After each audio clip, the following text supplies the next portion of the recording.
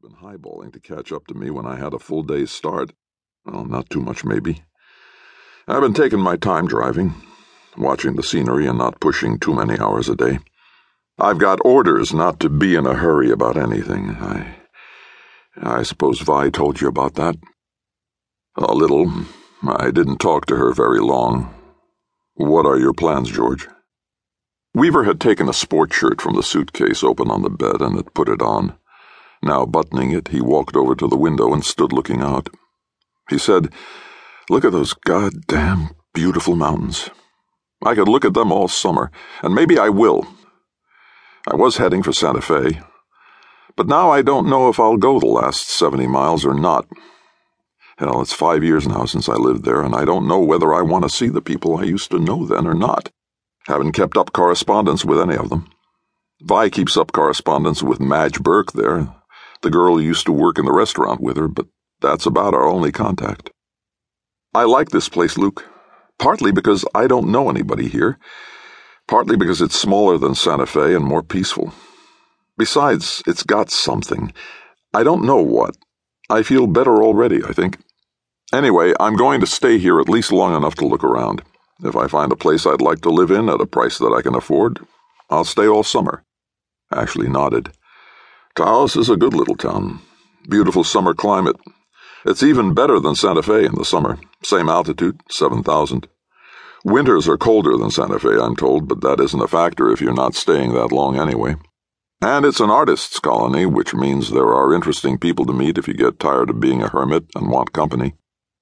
You sound as though you know the place pretty well, Luke. Just from having spent a week or so here 3 summers ago. I was writing up the Manby murder case. That was a screwy deal if there ever was one. Know anything about it?" Weaver shook his head. "You'll probably hear about it if you stay here. It's a local legend. And there was another pretty good murder case here 8 years ago. Girl named Jenny Ames. I tried to get enough dope to write that one up too while I was working on Manby, but I couldn't get enough solid facts to make a good story out of it. And they never caught the killer anyway, and that's a bad angle for a fact crime story." Weaver said, "I think I remember the name. That would have been while I was living in Santa Fe, and I think I read something about it in the papers. What are you working on now, Luke? Put your shirt tail in and I'll tell you over a drink. Or leave your shirt tail out. Nobody in Taos will care." Weaver put it in. They went down to the plaza and wandered around it and into El Patio. They had cool, tinkling Tom Collinses under a huge sunshade in the open air. Luke Ashley took a deep breath. "It is nice here, George. I'd forgotten what it's like to breathe this air. It's mañana country, and picturesque as hell. Those blanket Indians you see in the plaza, they're not Chamber of Commerce window dressing. There's a 1,000 Indian pueblo a couple of miles from town, and that's the way they really live and dress. And if you get to know any of the Taos Indians, you'll like them. They're real people.